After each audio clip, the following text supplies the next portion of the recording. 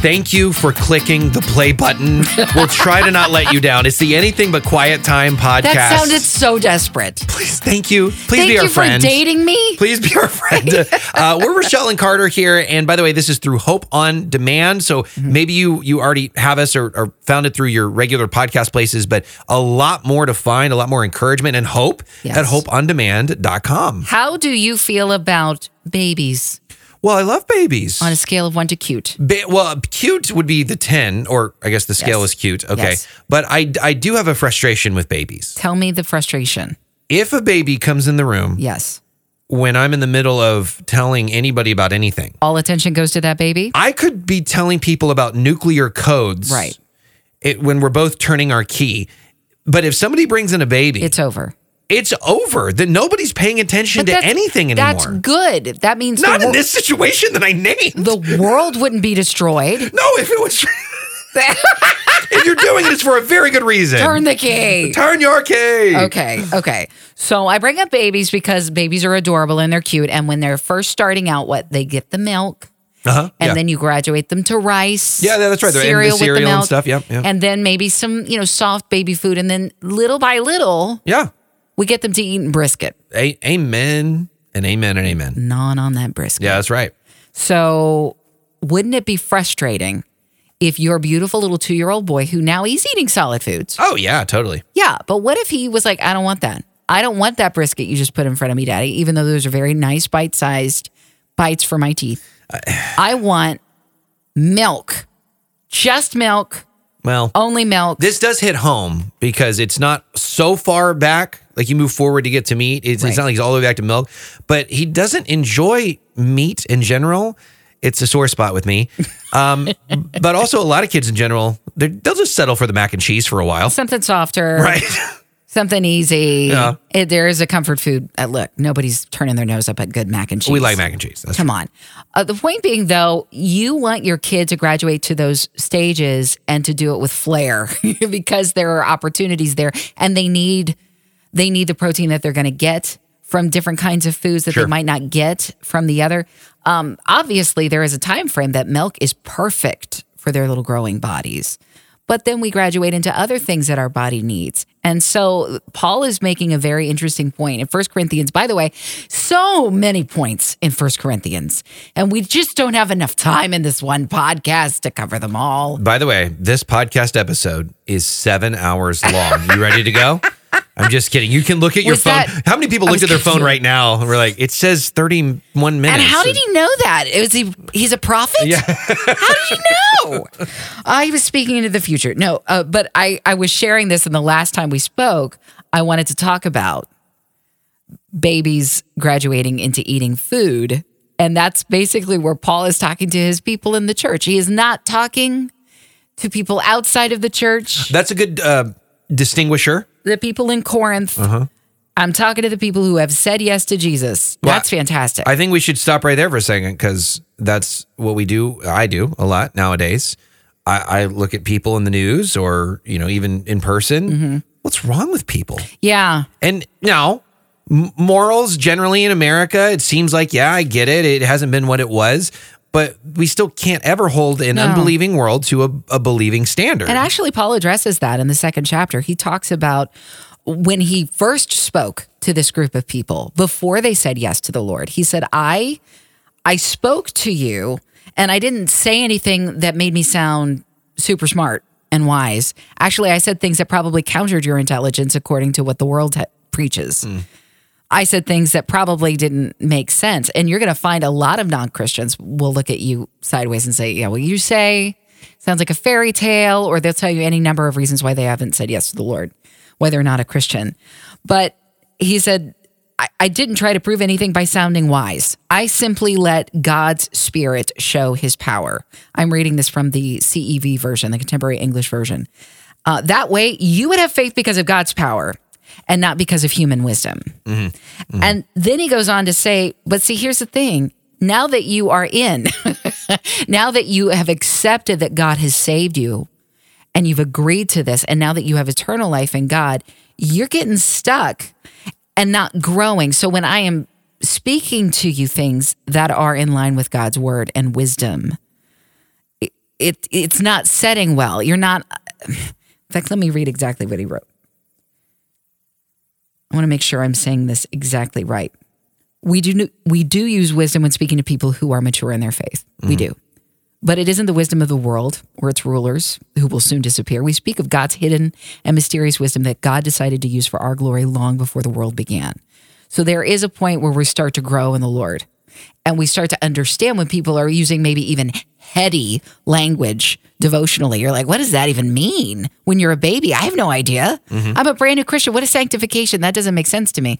But the older I get in Christ, the desire is that we grow in Christ. Sure. Yeah. And so Paul is saying people who are guided by the Spirit can make all kinds of judgments about certain things, but they cannot be judged by others, which basically to me means non-spiritual people do not have the capacity or understanding to make a proper judgment about the things that we're talking about. So we may look at something outside of a Christian standard and say, this is what God has deemed as sin, and I am judging that for my life as sin. But how in the world are we supposed to hold people to a standard that they have not said yes to? They're not aligned with that. A Muslim wouldn't come along to me and say, hey, Rochelle, you're not doing right according to the Quran, because he said, no, because you're a Christian, you read the Bible. Yeah. Why would he set me to that standard? He wouldn't. I think with what we deal with in this country is that the argument of this country was built on Christian principles, which has some truth to it. Not all of them, I just saw a video on this recently. Not all of the founding fathers were practicing.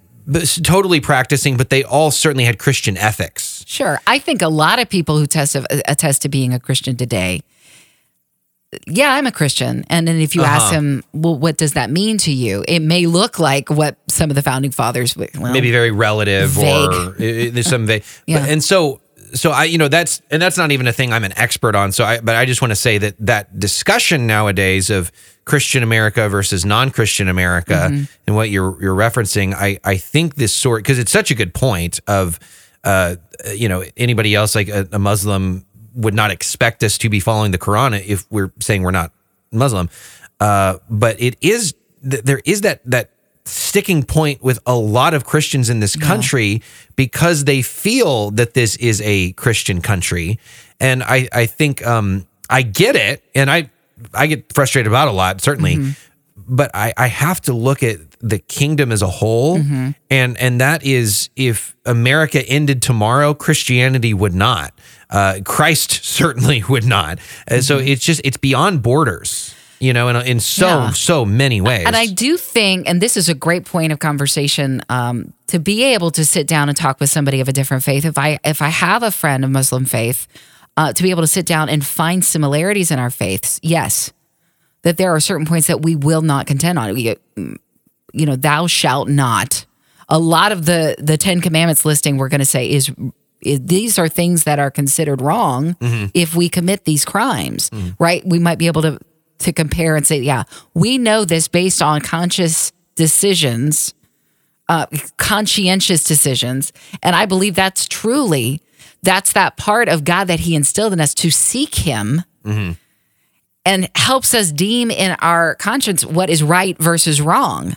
Yeah. So, I will hold, there is an overall standard. It's like, well, you didn't tell, I'm not a Christian, so it's okay if I kill people. That's not what I'm saying. No, and that's where, you go, like general revelation is a term that's used here, and it's in Romans 1, where I'll say it this way, nobody has an excuse to, at the end of their life, go, well, I just had no evidence that there was a God. God instilled everybody that there is a God, but they chose their own foolishness. Yes. And so there is, that's a good point. There is like that sense of morals that when I say the thing, what's wrong with people? It does seem like there are things that everybody should know and abide by. You agree on that there is, that God gave us that. And we choose to fill in the God-shaped hole with other stuff. Sure. Because we don't want to do the thing.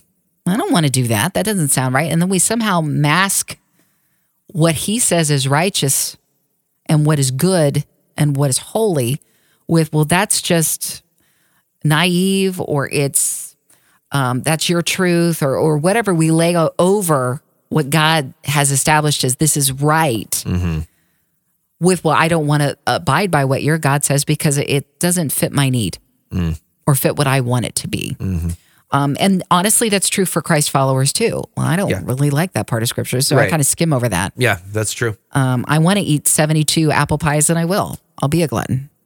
Oh, I don't want to talk about my past anymore. Gluttony is a whole nother subject, but it's not necessarily just food either. But anyway, the point being, speaking of food, when Paul is talking to his people, he is encouraging them. When you have the mindset of Christ, which is essentially what you have through his Spirit, you know the mind of God, and you are settling for small potatoes.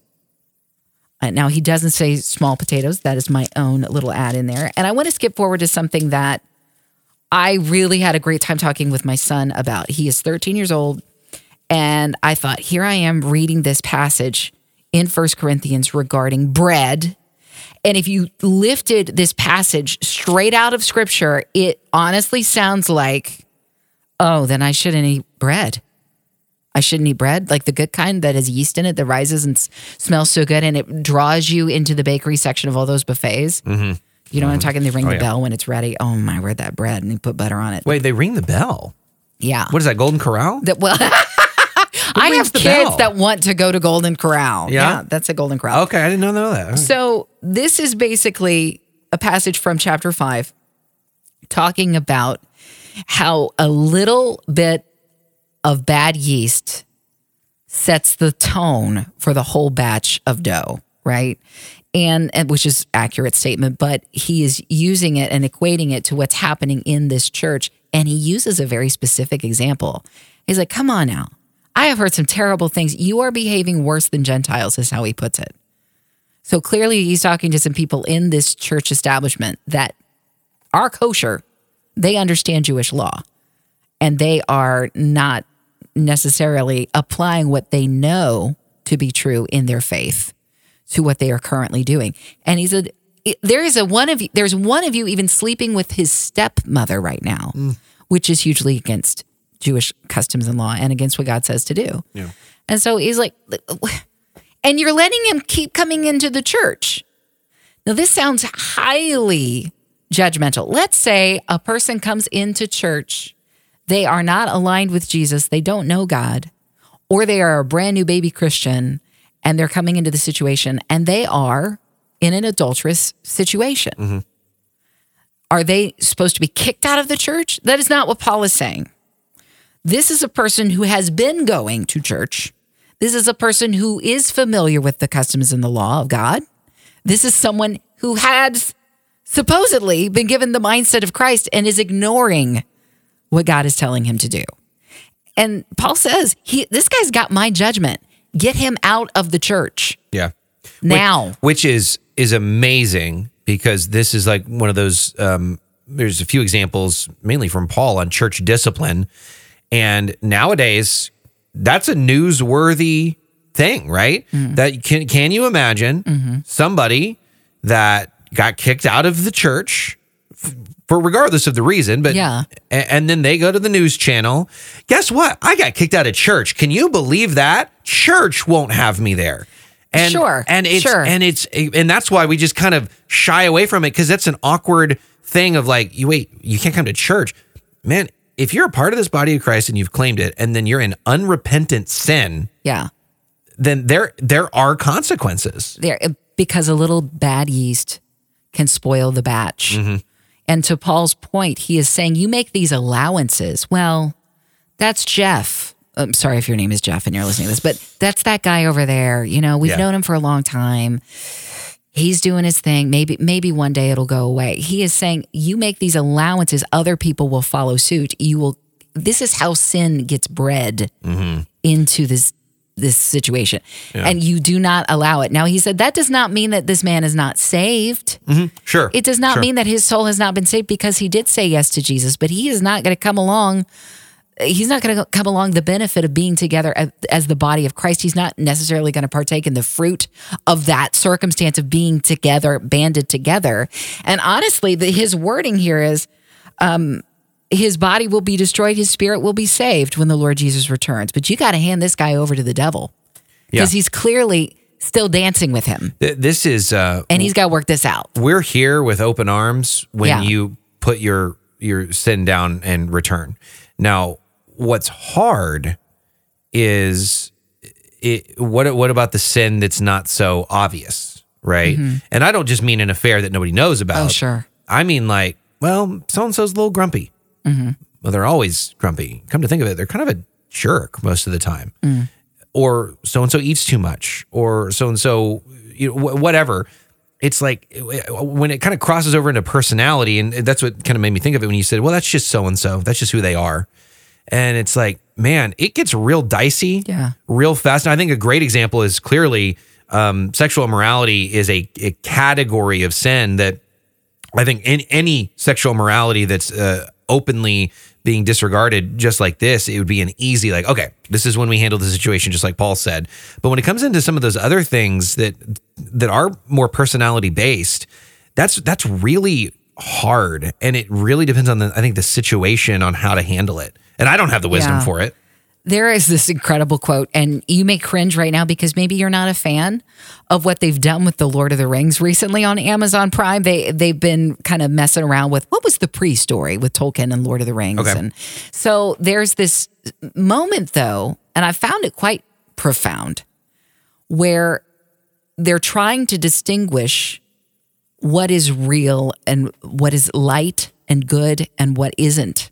Okay. And in making decisions. So this is how it goes. The little girl, she makes this little boat out of paper and it gets sunk by a rock and the boat sinks too. And we're talking about what makes a boat float and what makes a rock sink. And the explanation given to the little girl by her older brother is that the boat continues to look up at light because it chooses not to be taken down by the darkness below, whereas the rock sinks because it gets overwhelmed by the darkness below.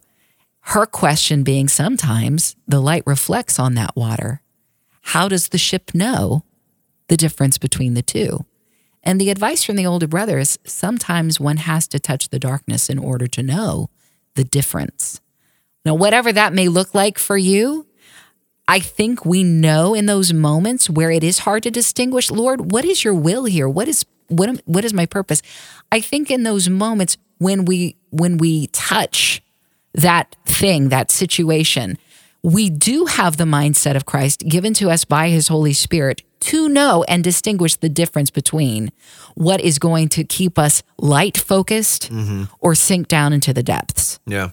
That's really good. That goes back to what we were talking about last week, if you didn't get a chance to last week's episode, because some of it's just black and white. You don't need to pray about it to know if you should murder somebody or not. Yeah. But then a lot of it is this, what should I do here? It kind of looks, I don't really know. And it could be good. It could be bad. Like a relationship for that matter. This person is, they seem to be coming along and it's like, God, should I be with this person? It's hard. It is hard, and further serving your walk with the Lord, when you read the context of Scripture, you're like, well, does this mean now that I need to go through, if you're a pastor, do I have to go through all of these cases of the people sitting in the pews and then know to kick them out? I don't think that's what Paul's saying at all. Yeah. This guy overtly is doing this thing. Right. Yeah. Everybody knows about it. It got back to Paul, for crying out loud. I Take care of it. I think the ones that I've seen that I would, I was a kid, but how I would handle it maybe in this way, if I had any sense of authority, or at least would go to the people in charge.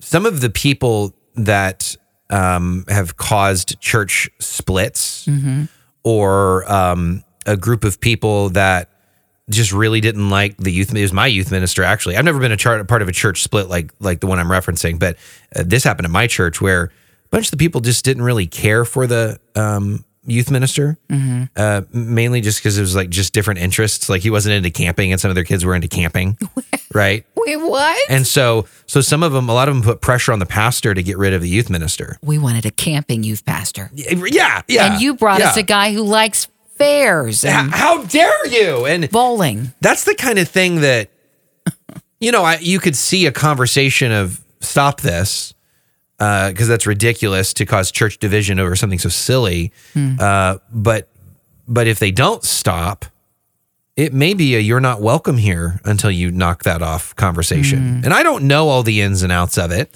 Yeah, but that's why the scripture tells us there's wisdom and counsel. yeah. And so I'm going to reference now another movie. This one, less profound, World War Z. Oh, great. You went from Tolkien, one of the greatest writers of all time, to World War Z. But I do love this line from it, the 10th man. It brought this picture of the 10th man into play.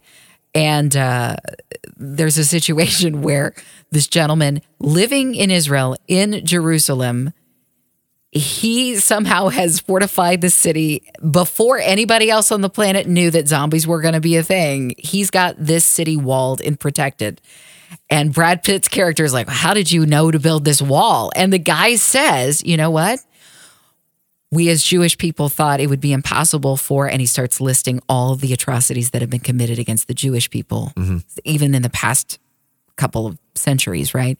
Including the Holocaust, including what happened during the Olympics, including like all of this stuff that has gone down. And everybody said, oh, that will never happen. That will never happen. And so he said, we decided to have a council. There would be 10 of us on this council.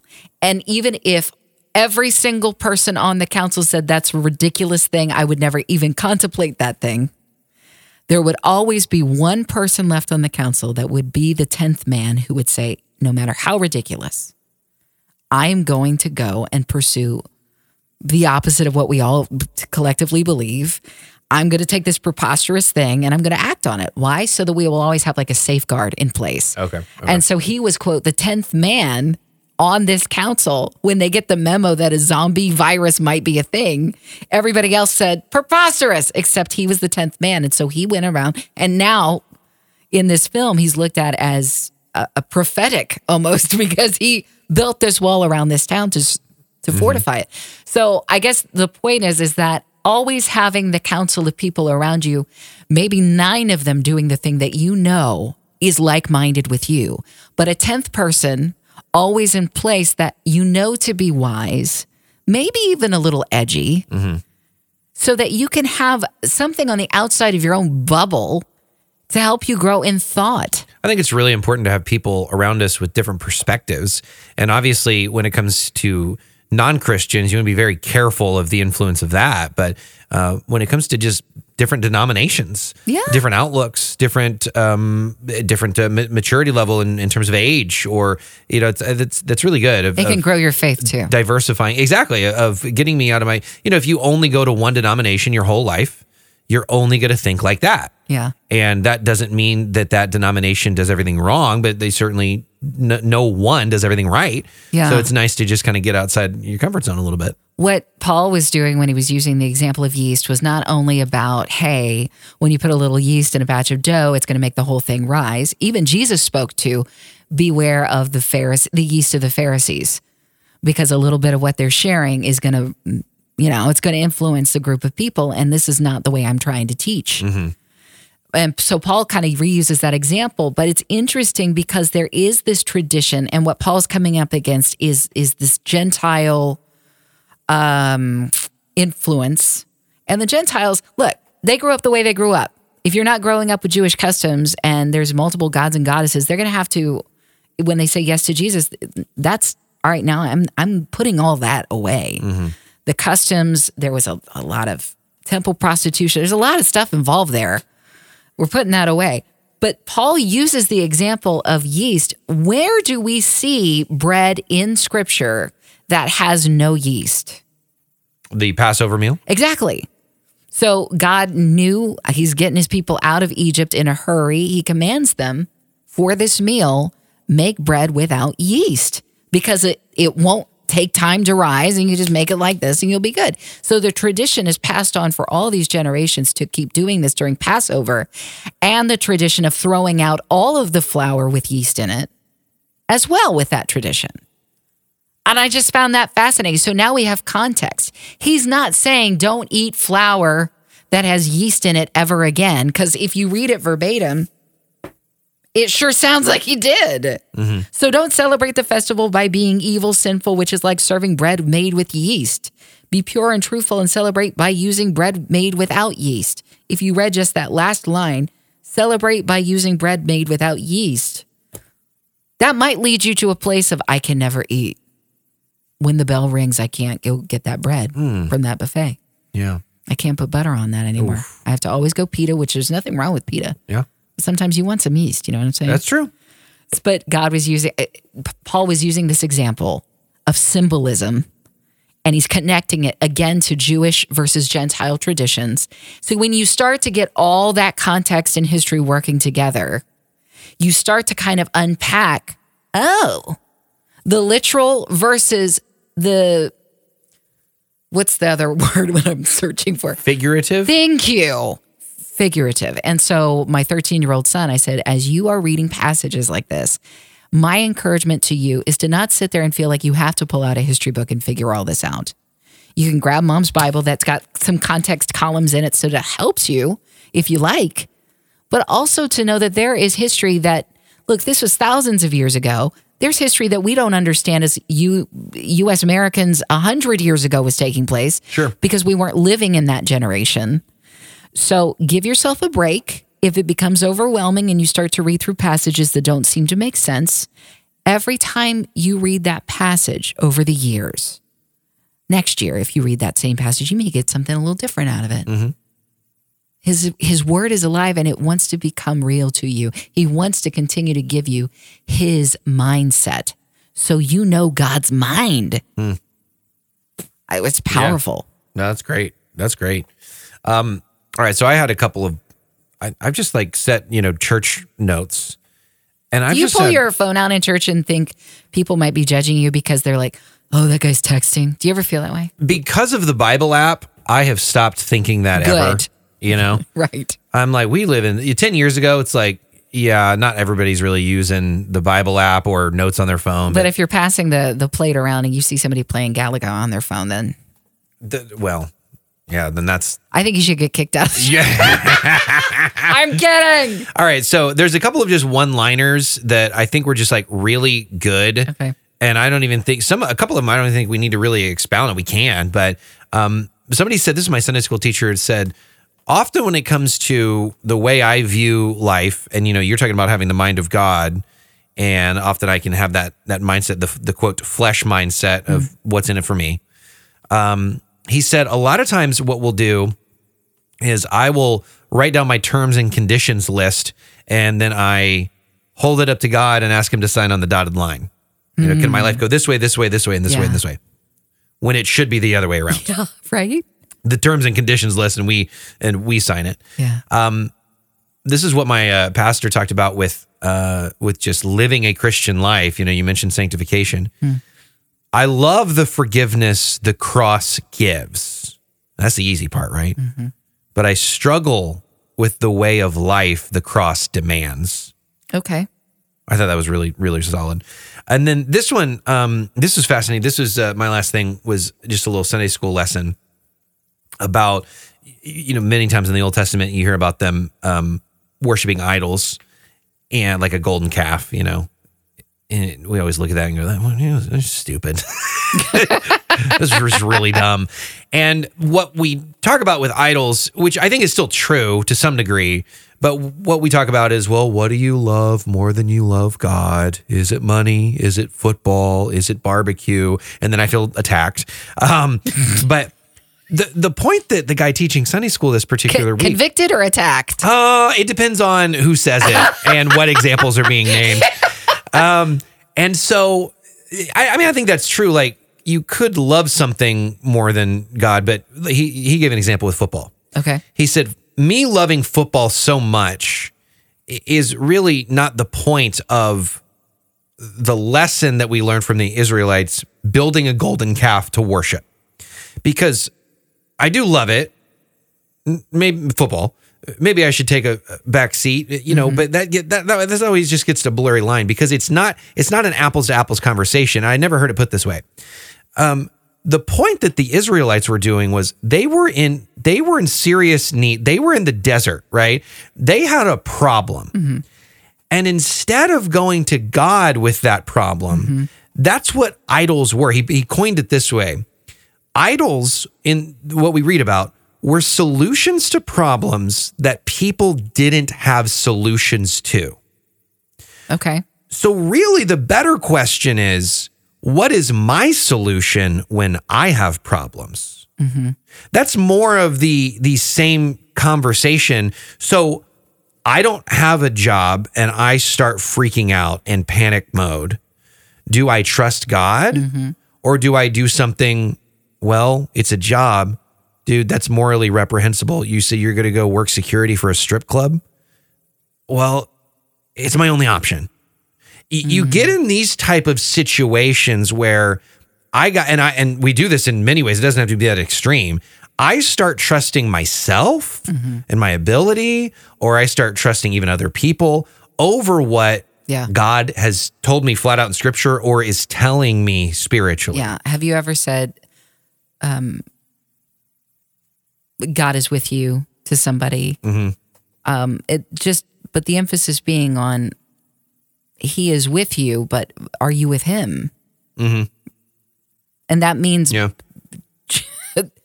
you can be picking up Ezra, your 2-year-old son. We're going to go back to Ezra, and he could be trying to get away with it. And I know he wouldn't get away with this, but of course he won't. If he was throwing a tantrum and he's trying to get away from you, he's flailing his arms and his legs. He's not with you. That's true. That's true. He's doing his own he wants to solution. Do his own thing. Now you're still there as his parent, and you're still holding him, right? And you still love him, yeah. But isn't it so much more intimate, relationship-wise, when your son is holding you back? I mean, that's where God wants us to be as his kids. Yeah, that's really good. Yeah. So it is interesting, the whole idol thing, even the wording in that particular passage, kind of along with what Pastor was sharing at your church, the idol that was created when Moses goes up Sinai and he's getting the 10 Commandments, that's when all this takes place, and he's been up there for days. So it's not like, hey, I'll be right back. And then you come back. What did you guys do? Yeah. What was it? You had a vacation up there? They clearly gave up on him. They thought he died, maybe. Yeah. I mean, they're seeing all that storm action up there on the hill.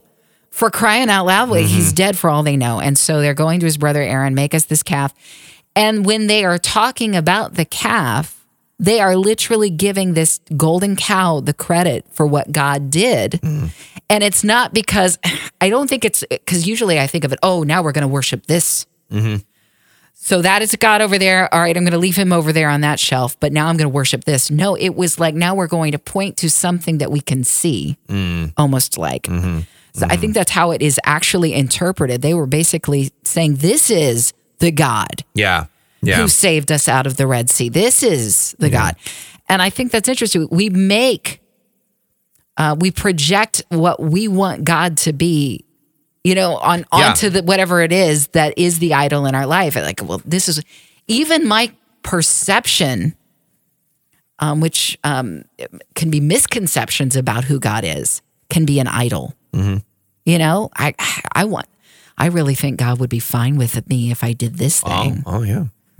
Well, wait a second. Are you going to the source of what he actually says, or are you going to what feels good? Sure. You know what I mean? I just think that I never heard it put like that, and it makes it more real because, again, I don't think the other one's completely untrue.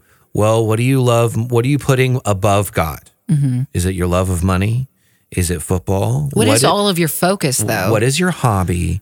That is so you love too much. What do you love too much? And then we all go, yeah, it's probably this. And then it goes nowhere. It's just this general thing. Yeah, thanks for the guilt trip. You're right. I should watch football less. I don't know. Like you don't really know what action to take. And I just love the tangibleness of, no, what am I trusting in when life gets hard? And is it me? And again, that can even be hard, when it comes to, for example, getting a job. I mean, listen, if you do hear God tell you, I want you to sit still and do nothing, and I'm going to have somebody come see you. If you really hear from God that that's it, then do it. Then absolutely. But in most situations, you should update your resume. Yeah. You should send your resume out to people. And so for me, it always gets this blurry line of what action do I need to take compared to what do I need to wait on God in. And that's why I think it's so easy with, well, I definitely shouldn't accept the job that makes my morals compromised. And that would be trusting in something because I'm not trusting God. That's the easiest example I can think of when it comes to the job situation. And trying to unpack that passage of scripture where it says, you need only be still, the Lord will fight for you. We're talking about battle. We're talking about war. This was a historical narrative about, the Israelites. And God was like, I'm going to show that you literally have really nothing to do with your victories here. I always want you to be coming to me with this praise. Right. And so be still and know that I am God. But that didn't mean that they were still. I mean, they still went about their daily business. They raised families, for crying out loud. Yeah, I mean, it is hard to do the daily tasks. Yeah. And I think there are some times where it's like when you read that bread passage, if you lift it literally from the page of scripture, and you don't ask, okay, God, I've read this, so this must be what you meant by this. Ask the Holy Spirit's mind on it. Yeah. Because there's a reason and a purpose for the things that he tasked people to do or did not task them to do. And it may be more than just, all right, don't do anything right now because I'm going to do everything. No, they still had to, in Jehoshaphat's case, march into battle, but put praise and worship band leaders at the front of it. Yeah. Gideon still had to, even though God was going to fight the battle, still had to bring the very few people that he did into the battlefield, and God did the rest. There was confusion there, but there was still a moving, Jesus telling the man, all right, rise up and walk. How would he know that he could walk until he rose up? There's an action that's required there too. So, but at the same time, I understand, like, to be still, to not try to make things happen, I think is probably the emphasis in your own strength, in your own power. But I also don't want to get lackadaisical. No, and that's so true, because I don't know. I would think most people would at the final moments of whatever problem would take matters into their own hands. I think most people would start doing it on their own. I know I would. And what in a job situation to me is just the best example, because you lose a job, you need a job, this payment's coming up. Okay, you see the countdown going. What am I gonna do? God? And I that's where I think you have to trust. You put your trust in, well, what does he say? Yeah. And he said that he values us more. He loves the sparrows, but he values us much more than that. The lilies of the field, the don't ever worry about your needs, and that's where I think you see some of those crazy stories happen where we didn't know what we were going to do, and the doorbell rings and somebody had showed up with dinner. Groceries, yeah. Or somebody called about a random job. Sure. I think that's what where we do have to be still. But obviously, when it comes to the day-to-day stuff, yes, action still needs to be taken, right? Yeah, and perhaps it was more about mindset in later passages. I think it's in Psalms that it's repeated, or it's Proverbs, and be still and know that I am God. And I think because our mind gets overactive, like you said, you would take things into your own hands. But I was really encouraged. We talked with a mom the other day who is really anticipating a career in nursing, and she's excited about doing that. And she also knows that she can't necessarily do a full-time job as well as being a mom of 3 children and going to school full-time. But that doesn't mean that she is saying, well, God is going to just provide it. No, she's still going out and doing I think she does grocery delivery or something like that. So finding little things like that. I was encouraged by her story, because there's to kind of harp on Moses for one more moment. When Moses felt depleted and there was nothing more for him to do, and God said, and this is before he even goes into Egypt and rescues the people, and God says, I want you to be the one, I want you to be my voice, my instrument to get in there and free my people. And Moses is like, this is the wrong person you were talking to. There's bad blood between me and Pharaoh. There was a murder situation after I left Egypt and I scurried over here in the desert right now. I got a good setup being a shepherd. I'm not your guy. He was destitute in terms of ability and talents. But that, number one, gives all the credit where it's due to God, doesn't it? But God looks at what he has in his hand, and he starts with that. what do you have in your hand? And it was a stick. And that stick gets repeated about and talked about over and over and over again when it comes to the story of Moses. That staff that was wielded to do God's work. So there may be something in your hand right now you're not even thinking about that God wants to use for his glory, for his purposes. But it does require, what do you have in your hand, Moses? It's a stick. Put it down on the ground. What is that? That's action. Yeah. Now pick it up. What is that? That's more action. Yeah, that's really good. Well, it's a fascinating conversation. It is. And we love these. And that's why we do this every week. The Anything But Quiet Time podcast. We so appreciate you and your time. Love you. And more at hopeondemand.com.